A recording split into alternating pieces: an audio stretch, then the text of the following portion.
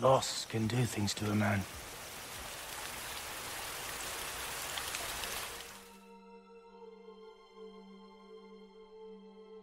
When this game ends, there is a sense of emptiness. Of course, there's a feeling of accomplishment and joy for Kratos and Atreus. In the post-game, you can travel all the realms and take in the vast lore that is littered throughout the Norse world. But you can also return to Sindri's home. Going back to this home forces the characters to relive the tragedy that occurred there.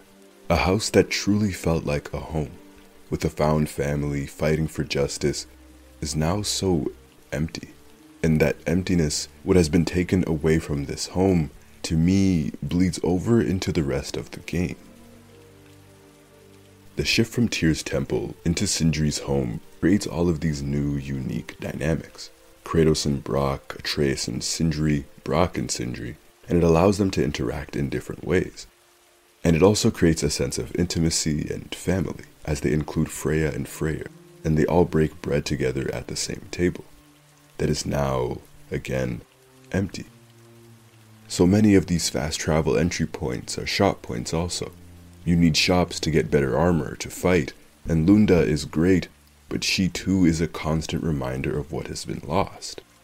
2 members of the family have been lost, one forever and the other unknown.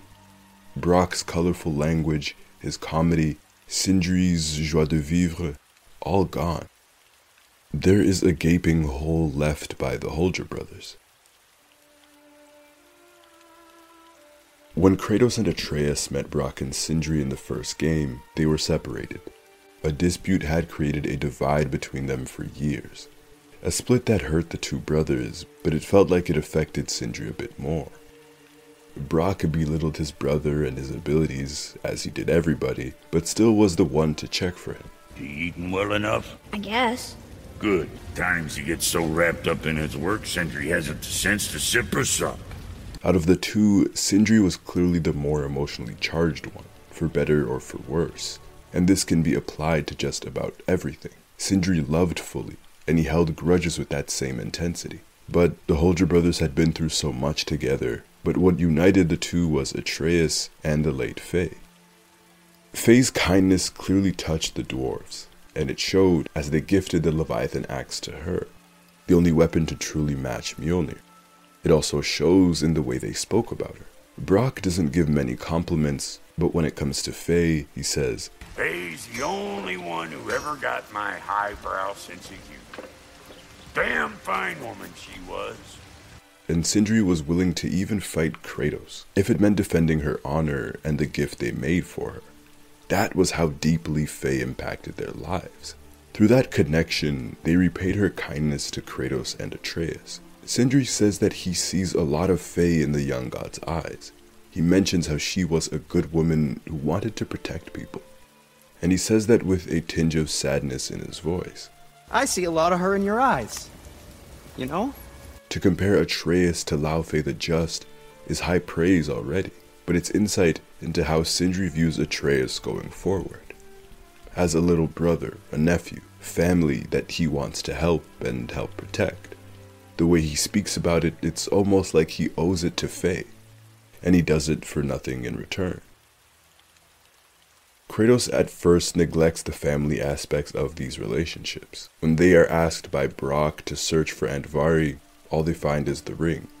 With nothing to give Brok, Kratos still expects to be paid for his efforts. This is a relationship that is transactional. He is unable to do anything for the dwarf out of the kindness of his own heart. And it's this idea, albeit directed towards Atreus, is where Sindri's anger truly begins. Sindri and Brok again help Kratos and Atreus out of the kindness of their own hearts, fixing and upgrading their armor, the axe, all of the information that was given to them on their journey. The hidden caves, the treasures, the shock arrows, the braided mistletoe arrows, the bows, all have been free of charge. And in the first game, this is how Sindri is repaid. Do something about it or shut up, Brent. I see. Yeah!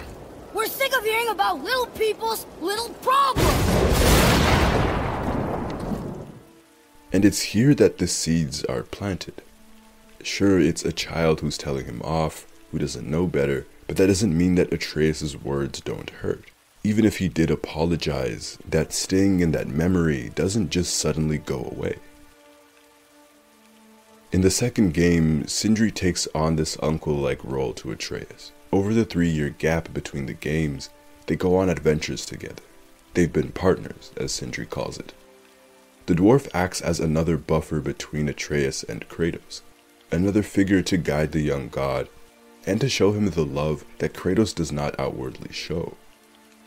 No one asks him to accompany Atreus on these secret adventures, but Sindri does it anyways. To ensure Atreus' safety, he guides him and he gives him wisdom. But it's wisdom that Atreus rarely listens to. It's easily overlooked, but the seeds that were sowed in the first game, that hole, it continues to grow because Sindri doesn't feel listened to and appreciated by Atreus. He warns the young god about going to meet with Freya. Atreus doesn't listen. And the idea of even going to visit her, Atreus had no intentions of consulting Sindri. Sindri calls Atreus his partner and is genuinely hurt when he is not included in these plans. And yet, he still continues to watch over the young god. He continues to gift him with armor, new sonic arrows, free of charge. Sindri the germaphobe at one point even touches Atreus. He puts his arm around him, after an argument with Kratos, as a way to calm him down. That in itself is quite a mighty act of love from the dwarf. And after this, the young god then has desires to go to Asgard to seek out the answers that he's been promised. Against the warnings of Mimir, Freya, Kratos, and most recently Sindri, he doesn't listen. Sindri feels as though he is the closest to Atreus, and yet the boy does not listen. To make matters worse, in a fit of rage, he transforms into a bear and slashes Sindri, something that wounds him more emotionally than it did physically. And he wasn't able to forgive him for it, saying that he eventually would. And even after all this, when Atreus was missing, Sindri was still so worried about the young god. From Atreus' perspective, it's easy to see where the lines have been blurred. Atreus clearly views Sindri as family. He says so after trying to apologize to the dwarf. He sees him as an uncle, a big brother, a friend. To him, these relationships are not transactional. He is a child, a teenager.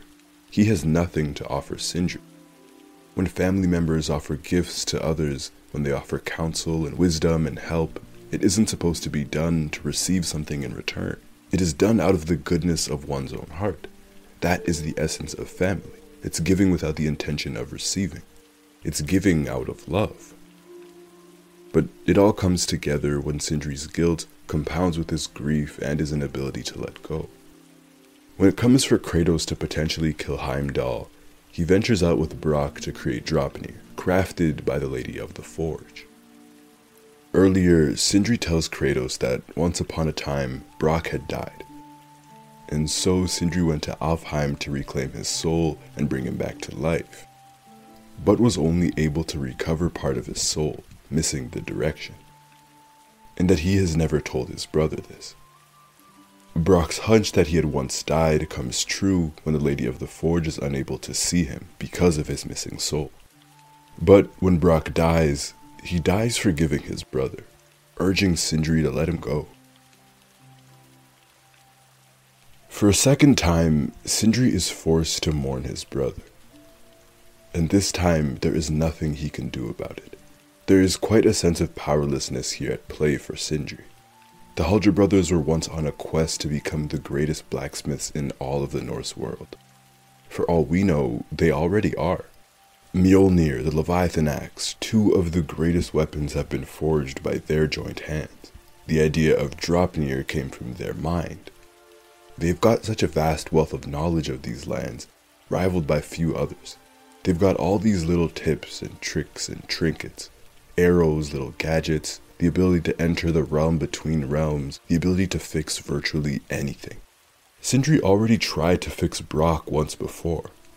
Now he's got no more tricks, no more gadgets, no knowledge that can bring his brother back. There's nothing left. There's nothing to do but to let go. And deep down, Sindri blames himself, because for the second time, he was unable to protect his brother. And now, because he couldn't fully bring Brok's soul back, leaving out the direction, there is no afterlife for Brok. This is it. Sindri will never be able to apologize. He will never be able to right his wrongs. This is it. If souls can meet in the light of Alfheim, he will never reunite with Brok in the light. He has stripped his brother of his direction and a life beyond this one, and he feels so guilty about it. And there's a reason Sindri couldn't let go. The love he had for his brother was too great. The sadness and the pain of losing him would always be too much. He says it himself. I couldn't be alone. Sindri says that Brok called him selfish once, and he refuted this idea. But in his actions, we see that Sindri was, to a degree, selfish. Denied Brok a chance at the afterlife because he couldn't survive without his brother, because he couldn't let go. Now, inconsolable and unable to carry the weight of the choice he made, so all the pain and all the anger he feels towards himself, he aims towards Atreus. We're sick of hearing about little people's little problems! I gave you everything. My skills. There. My friendship. I'm your partner. We're not supposed to keep secrets. Prevent what? What is this about? It doesn't matter. Just let it go, okay? My home. As you can see, we've settled here in the realm between realms. My secrets. I couldn't be alone. My treasures. Draupnir. But we need it. Our supplies. And you just kept taking. And now what have I got? Not even my family. I'm sorry for how I spoke to you, Sindri. You forgive me? Already have. I'm really sorry about the way I left. So, do you forgive me? I'm sure I will. Eventually. I'm so sorry. No. No, I don't want to hear it. You don't know what sorry means. If you want sorry, this is what sorry looks like.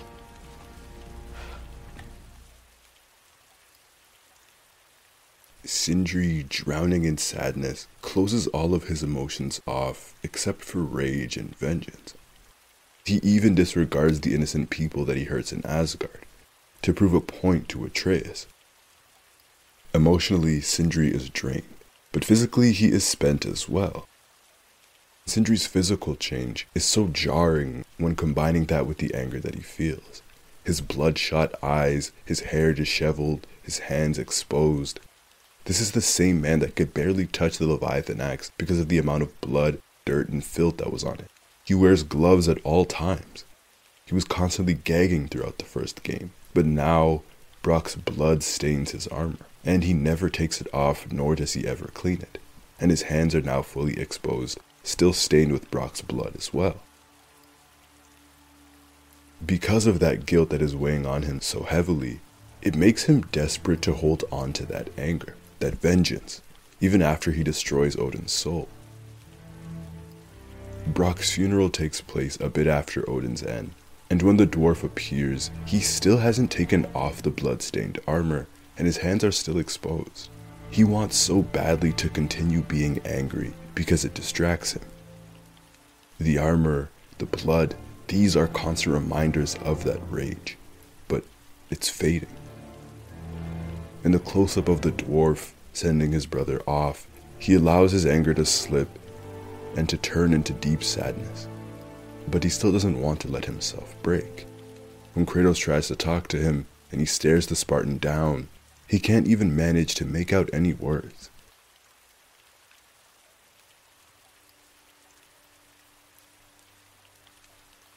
I think at that moment, he finally ran out of anger. The hole that was growing inside him had finally engulfed the dwarf, until there was nothing left but emptiness inside of him. And his grief, without processing it, made him empty. Even the way he slowly trudges away, as if he were a man unstable, a man with no direction, a man who's been broken down to his core, just trying to find balance anywhere. When we juxtapose that with Atreus' reaction, he too tried to run away from his emotions. But Kratos and Mimir forced him to confront his emotions. Sindri, on the other hand, in all of his grief, refuses to let others in, building up that wall, making that hole larger and larger. The more it grows, the longer he takes, the harder it becomes to forgive himself. He might never be able to. A rational look at the situation is that Sindri's anger isn't unfounded. There is a bit of truth behind it. Atreus does bear some responsibility in the way that he treated Sindri. But Atreus is a child of a deeply wounded god and a deceased giant. A kid who's not known any bit of normalcy. He's just made friends his age for the very first time in his life at 14 years old. I've mentioned how Kratos sees these relationships as transactional and that Atreus does not, but sometimes Kratos' ideals and the way he treats people bleeds into how his son does, for better or for worse. Without Atreus, Sindri and Brok would have never reunited. Without Atreus, he would have been killed by that dragon. Sindri is old enough to take responsibility over the fact that he invited Kratos and Atreus into his home willingly. He decided to help them on their journey, and even after learning of the potential danger, even after learning that they would be involved in matters concerning Odin, he continued to aid them. All of this was of his own volition. But I think the most important thing to note here is that grief is not sensible. It's not rational. Grief can change a man. Just get the fuck out of my sight! I think deep down, Sindri knows that it's his fault, and I think he knows that blaming Atreus does nothing good for him in the long run. That Brok would be adamantly against him blaming anyone for his own death other than Odin. But again, this game approaches grief in a very realistic way. This game and this new world has been about grief the entire time. About how people react, change, grow, or decay when they lose a loved one. Whether it's Kratos and Atreus grieving Faye, Kratos being forced to face down his past mistakes and accept them in order to properly raise Atreus, or whether it's Freya and learning how to grieve Baldur, and how to move forward past her rage, and now Sindri grieving Brok, becoming someone completely unrecognizable. And to make a small note of that, Sindri is turning into the man that Kratos once was. I think the Spartan recognizes this and he tries to help him, but he too, more than anyone, understands what loss does to a man. Grief is a part of life. As Faye says, the culmination of love is grief, and yet we love despite the inevitable. We open our hearts to it. To grieve deeply is to have loved fully. Open your heart to the world as you have opened it to me, and you will find every reason to keep living in it. Sindri loved his brother so much so that he knew he couldn't be in that world alone. He wasn't strong enough. He isn't strong enough to let go.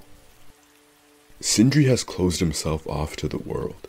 In that closure, the very thing Kratos wanted to avoid for Atreus, Sindri is slowly losing his reason to live. Grief changes people. Mistakes change people. Sindri's words, his actions, and Brok's presence, they leave a great hole. That emptiness permeates throughout the end of this game. These are the consequences of their choices. And this is one mistake, one final problem that the great blacksmith Sindri might never be able to fix. It's a hole that might never be closed.